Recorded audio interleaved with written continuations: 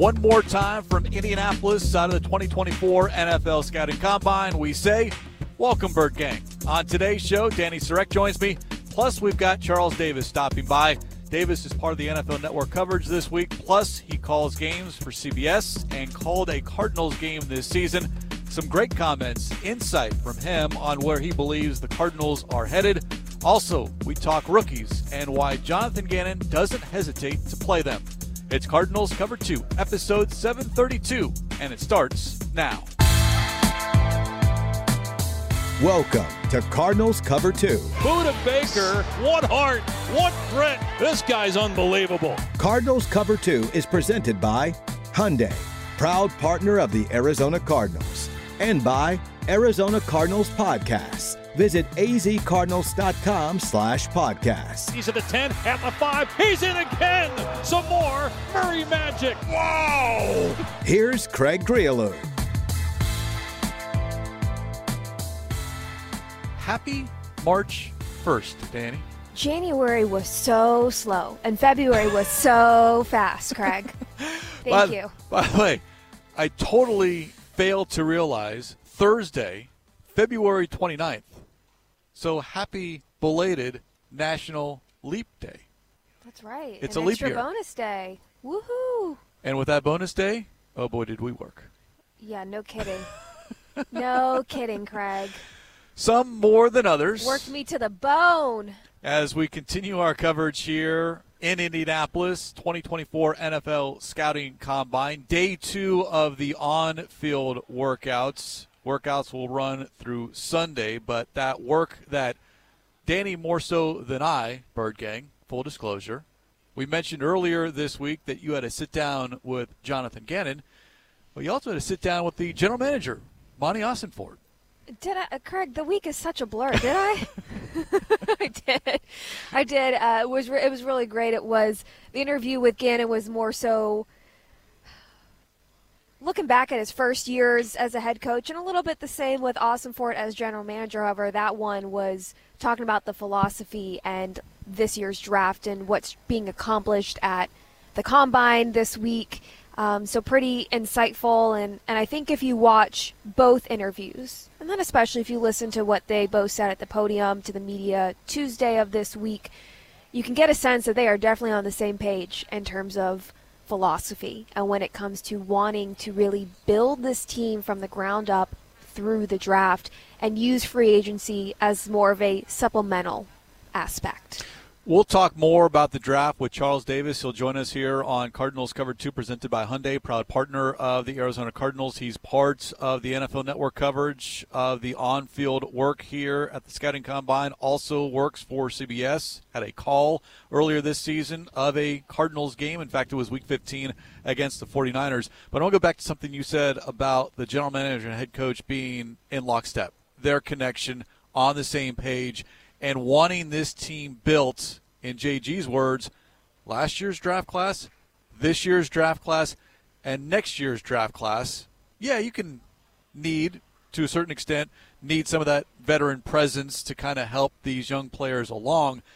But in year one, GM gets a bunch of first-year players, draft class, undrafted rookies, claim players, and then Gannon played those first-year players and not hesitant to play any of those first-year players. Yes, in part, more so on the defense from playing those first-year players, in which the Cardinals had a league-high 64 starts by first-year players.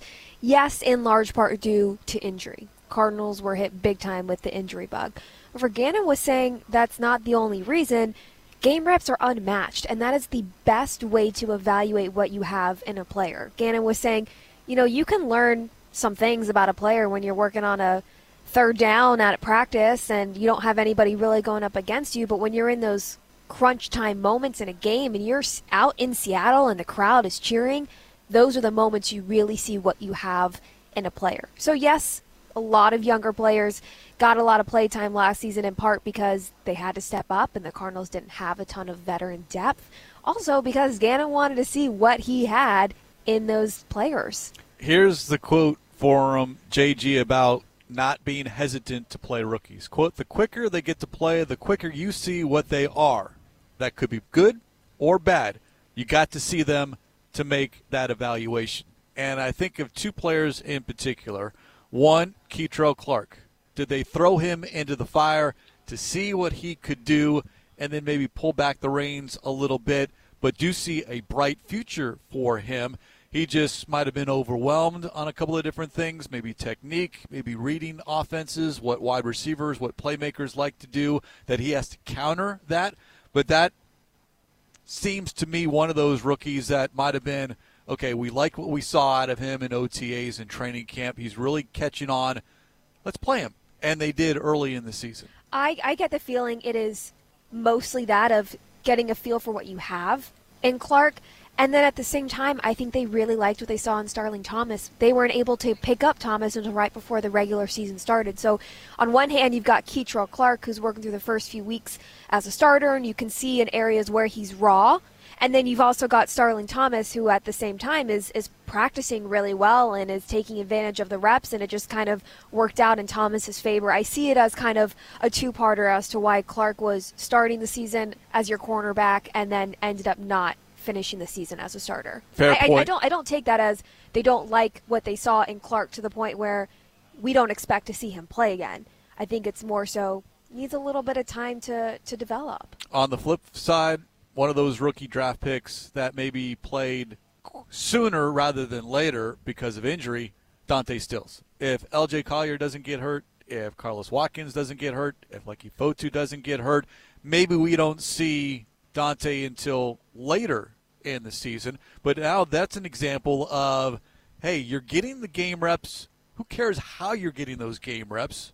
Yeah, you earned them because you're not going to be put on the field unless you can contribute. But someone that saw reps early, excelled at those reps, earned more reps, and now all of a sudden, as a sixth-round draft pick, maybe a little bit of a surprise because he became a key piece on that defensive line, not only this entire season, but I certainly think whatever this team does, free agency and the draft moving forward on the D-line, you're going to see Dante Stills play and be a key rotation piece.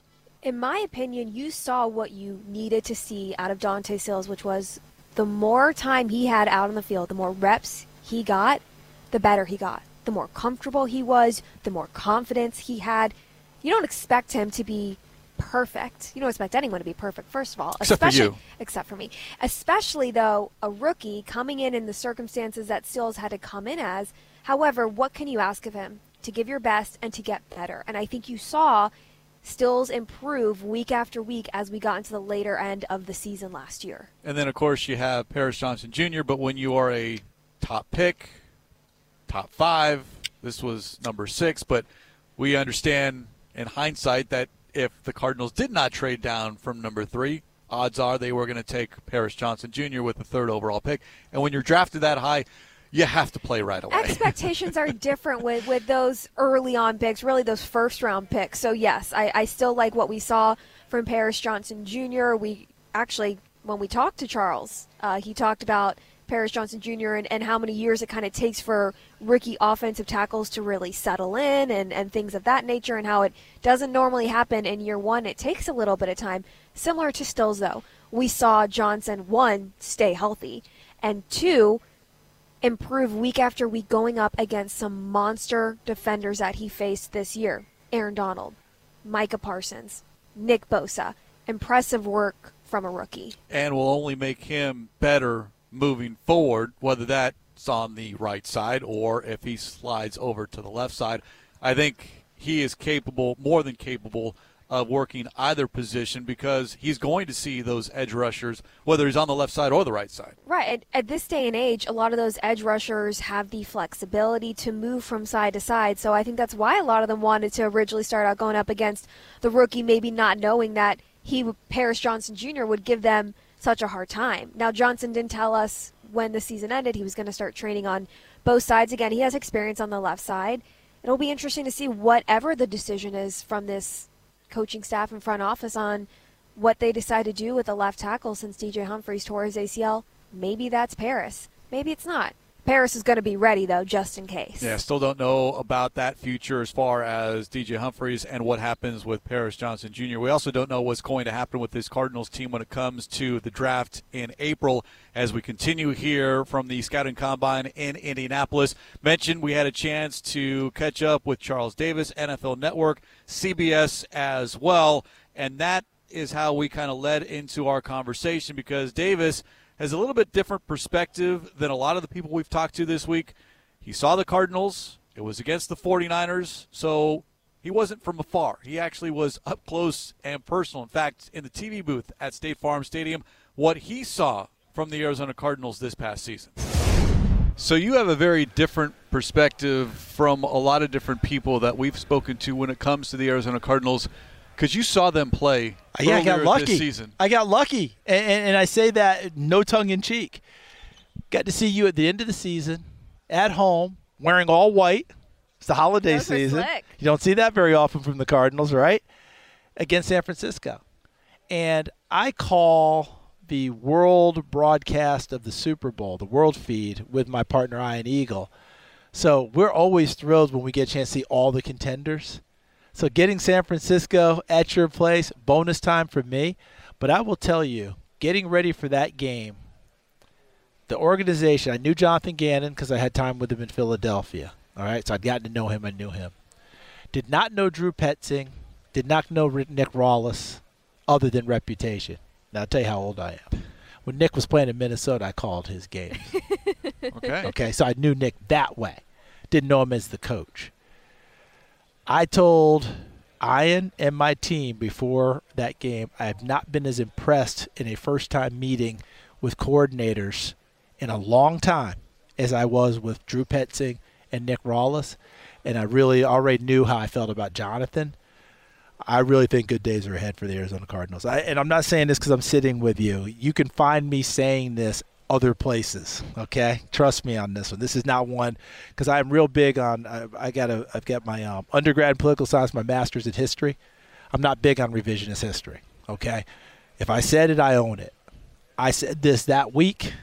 I say it now. I say it everywhere. I'm extremely impressed with the leadership of those three in terms of what's going on. So I just think that they've got a chance. What they did with San Francisco, what was the final score? Lost by about 20? Lost. But it didn't feel like it. Yes. And they did some damage. And by the way, the damage that they did in the run game was what caused San Francisco issues in the playoffs because people use that tape. I'll guarantee they use that tape. That big offensive line of yours. Because San Francisco, they think, we didn't play this. That tape was a training tape. And guess who took advantage of it? Detroit did. Up until a point, and they didn't close the door when they had a chance. Impressed by Gannon and his coordinators, why? Because not only do they have a plan and are able to articulate it, it's not a canned response. It's not this is our mission statement, let me read it to you verbatim. They were very real about what's going on, very real about understanding who their talent was at the time that we were talking, very real about what they needed to do to try and win a ball game with the team that they had constructed, but also with a vision for where they want to go and what they want to look like down the road. And watching those players play so hard on both sides of the ball, that tells me a lot about a team. Because, at that time of the year, holiday season, we could have cashed it in at that point, right? I mean, we've seen it. Every sport down the stretch, when it's done, not this team. They played really, really hard. And you see some pieces in place. But I just liked where they were. It's an overused phrase, but they were authentic. One of the big pieces, especially late in the season, was seeing Kyler Murray be Kyler Murray, small sample size, but you saw what he was capable of and what he did prior to the knee injury. Yeah. Is that another piece now that you can surround talent with? It is, and I'll put it all on the table for you. When I first heard them talk about that Kyler Murray was their guy and they planned to build around him for the future, I was skeptical. I really was. I had a hard time believing, really? Are you sure? I feel like you guys going to go through a season and figure it out and go. But they grasped onto him pretty quick and just waited for him to get back. And then once he came back, then I saw what they were talking about. They want him to be their quarterback. They want him to be their franchise guy. They want him to have ownership of that offense. and take it and run with it from there, which is something I don't think Kyler's ever truly had to do. He had ownership of offenses before, but mainly by talent. Now they want him to have the talent, and they want him to be their extra eyes and coach on the field and all those other things, and I really actually believe it. I told you, I was skeptical. Too many other things, but I really believe that Jonathan Gannon meant it, and Drew Petzing echoed it, and then I watched the team play, and I think that's where they're headed. I really do. For this offense, Kyler Murray, his game to elevate immediately. Talking about the offensive side of the ball. Can you play receiver? That was going to be the point I was going to bring. But starting left tackle DJ Humphries tore his ACL at the end of the year. So, in your opinion, should the Cardinals prioritize the trenches, or do you look for a playmaker, especially with, look, it's a deep rookie class for tackles and wide receivers. It certainly is. How do you make a decision? It's a tough one, right? It's a tough one. So let's go back and go through some recent history in the NFL. Let's go to Detroit. They took Penei Sewell and played him at right tackle because they had Taylor Decker at left tackle. That was a debate. That worked for Detroit. Let's go to Cincinnati. Left tackle. Should it be Sewell or should it be Jamar Chase? They chose Chase. That worked out. I think it's a matter of what Monty Ossenford is your GM, Jonathan Gans, the head coach, and the rest of the scouting department determines when they put that board up where the value is and how they rate those players. Some people think I can get away with a little bit lesser left tackle because I have a quarterback who makes quick decisions. He can run and move. That playmaker out wide is going to give me a little bit more. Others believe I got to have my quarterback protected. I need the left tackle and what have you. Picking where you're picking, because I made some notes on this, sitting there at 4, the receiver might be more value for you at 4 than the tackle would be, because I think you can get a very similar tackle down the road. But that receiver, if you really covet him, and by the way, you might get first bite at Marvin Harrison, because the first 3 off the board could easily be quarterbacks. You may have that decision right there staring at you. And I have to say, if you get the first bite at Marvin Harrison, it'd be hard to turn that down. A lot of people look at that wide receiver class, those top 3 names, whether it's Marvin Harrison, Malik Neighbors, Rome Odunze. They're all number 1 or projected to be number 1 wide receivers. How do you differentiate whether one is better than another or is a better fit for a particular team? Beauty's in the eye of the beholder, right? And each team has to determine all that. I have Harrison at the top, but that's not an original thought. We all have, and we have for a while. He's been that projected guy for a while. Has everything you're looking for. I watched him again on tape this morning, believe it or not, and just watch his ability to catch short ones, turn them upfield, catch the long one, late hands, go up and get it, run the intermediate route, present that big body, good frame, go and get the football, really like that. But all the others have that as well. Here's the interesting part. Malik Neighbors, I know his coach at LSU very well. Do you remember when the Biletnikoff Award came out and Neighbors didn't win it and he was really upset? Lost it by like a vote or 2. It was a really close vote. He was really upset about the whole thing. It was actually vocal. You don't hear that very often with those types of awards. So I talked to his coach about it, and he said, that's just another chip for him. Like, this guy he just munches these perceived slights. It's kind of Jordan-esque, and like he can create these things. He said you guys just took him to another level that way. And the kicker to the whole thing is a guy who's not going to be listed at the top of the board, but it's going to be a really good receiver later is Neighbors' teammate at LSU, Brian Thomas. And Brian Thomas is one of those guys that you can play at any position in the wide receiver tree, and he'll produce there. But he doesn't even have to practice them. He can get the lineup. He can get the game plan at a snap, tell you what the other 10 are doing on any given play. And I think that there's another level to his game that's still left. But you got to project it, and you got to believe it's going to go there. What you're getting from the front 3 is you're already seeing that. And that's why they're at the top of the board. Cardinals defense finished bottom tier statistically. Could use help in the trenches. Everywhere. Everywhere.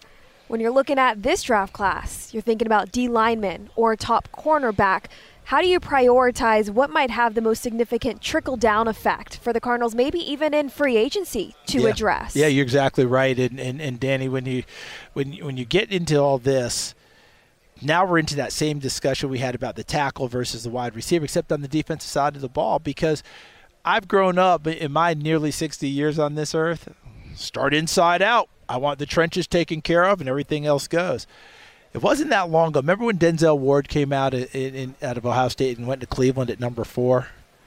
They took him instead of Bradley Chubb, the pass rusher out of NC State, which seemed like a seismic change in philosophy. And at the time, it was prioritized because I think Greg Williams was the D coordinator in Cleveland. And he's like, nowadays the ball's out of quarterback's hands so fast that the cover guys actually become even more valuable. Now, some people believe it, some people don't. It'd be interesting to see what Monty Alstonfort and his crew believe, because we're talking about picking at 4, but you got a bunch of other picks. 27. Right? Deep draft all the way through. Offensive tackles, wide receivers, a lot of defensive backs, but mainly at the corner, not the safety position. So that's going to be the interesting part to see where they decide to go. And by the way, the linebackers this year, a good crop of linebackers, but I don't expect a single linebacker going in the first round. Charles, I know you're in demand this week. We appreciate. Me? Oh, absolutely. I thought you were saying the law was coming to get me. I say, hold on a second. Oh, you mean I get to go talk to someone else? I thought they were waiting for me to take me down and get arraigned. Appreciate it. Thanks for having me. Enjoy your coverage on the NFL Network and CBS Sports as well. I appreciate it. I hope we get a chance to see more of you guys in the upcoming years. Take care. So a familiar theme, regardless who we've had a chance to speak to here in Indianapolis, people who have watched the Cardinals from afar or people like Charles Davis who watched the Cardinals in person, they have all said to a man how competitive the Arizona Cardinals, how impressed they were on even late in the season. The Cardinals played all 60 minutes, and that's a credit to GM Monty Alstonfort, who selected the players, and head coach Jonathan Gannon and Gannon's coaching staff. Very impressive. The fact that Charles was saying before the game at the production meeting, just from meeting offensive coordinator Drew Petzing and defensive coordinator Nick Rallis, he was impressed with them, and because of the authenticity and how genuine they are, and not just as people, but that's how you know it's a genuine buy-in from the players and what this coaching staff and this front office is trying to build. And I think that's an important piece, and that's why we didn't see a drop-off in terms of effort or competitiveness from this team. We've seen that before from the Cardinals. We see that around the league, Craig, is when the season starts to dwindle down, teams already are out of the playoffs, there's no chance for that. Some of them start to pack it in, right? Because players, they don't want to get hurt. They know that their off-season is quickly approaching. Not the case, furthest thing from the case for the Cardinals. We saw that because we are in and around the facility and with players and coaches every day. So to hear that and have that recognized from analysts and national media says a lot to what the Cardinals are doing and how noticeable and real it is. And as Charles mentioned, around the holidays, the Cardinals' 2 wins, 2 biggest wins, arguably, outside of the Dallas Cowboys. On the road, Christmas Eve in Pittsburgh. On the road, New Year's Eve, Philadelphia. So if you were going to, quote-unquote, lose a team because they already had their eyes on the offseason and vacation plans, those would be games in which you would anticipate a loss and maybe even a double-digit loss. Instead, Cardinals flew all the way back to Tempe with a victory. That's accountability, Craig. That's accountability from top down. That's accountability in the locker room and having the right kind of leadership and working hard practice and on game days and leading by example. One other note about Charles Davis and what he had to say with respects to the draft, maybe even a couple of different points, but the decision that the Cardinals face at number 4, whether it's a wide receiver or an offensive lineman, and he brought up the example of what the Bengals did and what the Lions did. Bengals chose the wide receiver in Jamar Chase. The Lions chose the tackle in Penei Sewell. It worked out for both of those players, both of those teams in 2021. Now, Cardinals at number 4, a little bit different situation, but still faced with that, okay, do you want to give Kyler Murray the playmaker or give Kyler Murray the protection? It almost makes it sound like you can't go wrong either way. True. Which is it, and as things change over time and the way that the game is changing and even how players are approaching the NFL scouting combine and not participating in workouts or medicals, the philosophies change over time. The game is still won in the trenches. If you want to take an offensive lineman, great. Cardinals could use one. I thought it was really interesting when Charles was talking about wide receivers and that you can argue that there's less of a risk taking a wide receiver of the caliber of the top 3 names that keep getting mentioned, which is Marvin Harrison Jr., Malik Nabers, and Rome Odunze, that the risk is almost less with a caliber of those 3 than taking a tackle, which typically takes 2 to 3 years to really start to hit their stride. And that was an interesting take of, maybe it's not as much as a risk to take a skill position player with a 4th overall pick as it was years ago, as it may have felt when the Cardinals took Larry Fitzgerald all those years ago. And that's a little bit comforting to hear. And Charles Davis is not the first analyst that we have spoken with this week in Indianapolis to have a similar sentiment in that. Davis also brought up something that I had not considered when we talk about defense and the edge rusher versus the cornerback. And we talk with Drew Stanton, our colleague, and he always breaks the huddle, and the first thing that he looks for, the outside linebacker, the edge rusher. Where's that pressure coming from? Because if a quarterback can stand in the pocket, I don't care how good of a cornerback you are, you're not going to be able to cover the wide receiver.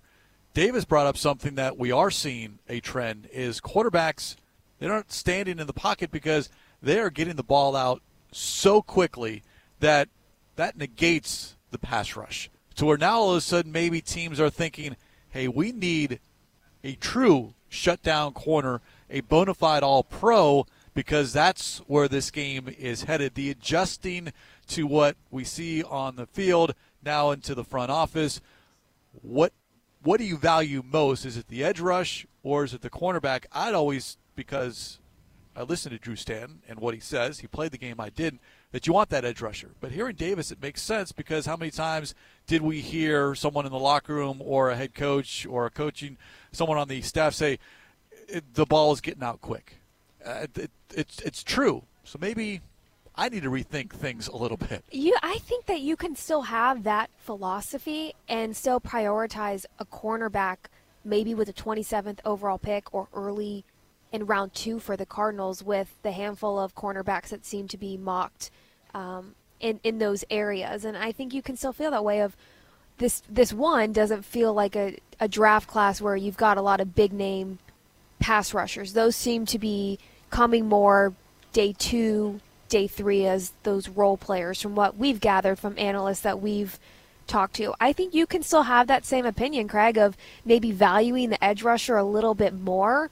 However, seeing the value in the cornerbacks in this year's draft class and recognizing how big of a need that is for the Cardinals, and that maybe in years past, maybe a little more hesitancy if the Cardinals do decide to take a cornerback in the first round of, maybe in the past that might not be the right decision, and that could be the right decision this year.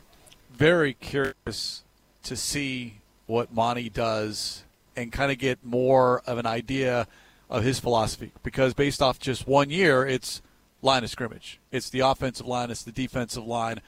I still get a sense that's where the focus is going to be, but do we get a larger view of how he feels a team should be built or has success quicker based off what he believes in how you construct a roster? The Cardinals are in such a good spot at 4. They have so much leverage. They have so many positions that they need to address that are deep in this year's draft class. And there's a chance where the Cardinals could find themselves in a position answering some phone calls for a couple of teams, a couple spots down below them, and you trade down a few spots, you're still able to get a top wide receiver, a top tackle, and then you have even more capital and more leverage to maybe trade up and get an interior defensive lineman, get a cornerback. I mean, truly, General Manager Monty Ossenfort has got to have the biggest grin knowing the possibilities, and if the board is going to shake out the way people are kind of expecting, possibilities are endless. Of course, as we sit here and speak on Friday, March 1st, do our thoughts change in the coming days and coming weeks, and we're having different conversations. Craig. I'm sure they will. Closer to the draft. Ready to go home? No, I'm having so much fun out here with you, Craig. Oh, I said so much sarcasm in that answer. A very productive week, long but productive, and I do think we accomplished a lot, and I certainly appreciate your help and your talents here on Cardinals Cover 2. I appreciate you having me on. It's been fun. It's been a fun week. But you're ready to get rid of me. It's not so 3 much straight that, shows, Craig. 4 days overall. You need a break. It's more so need a break. It's not personal. I understand.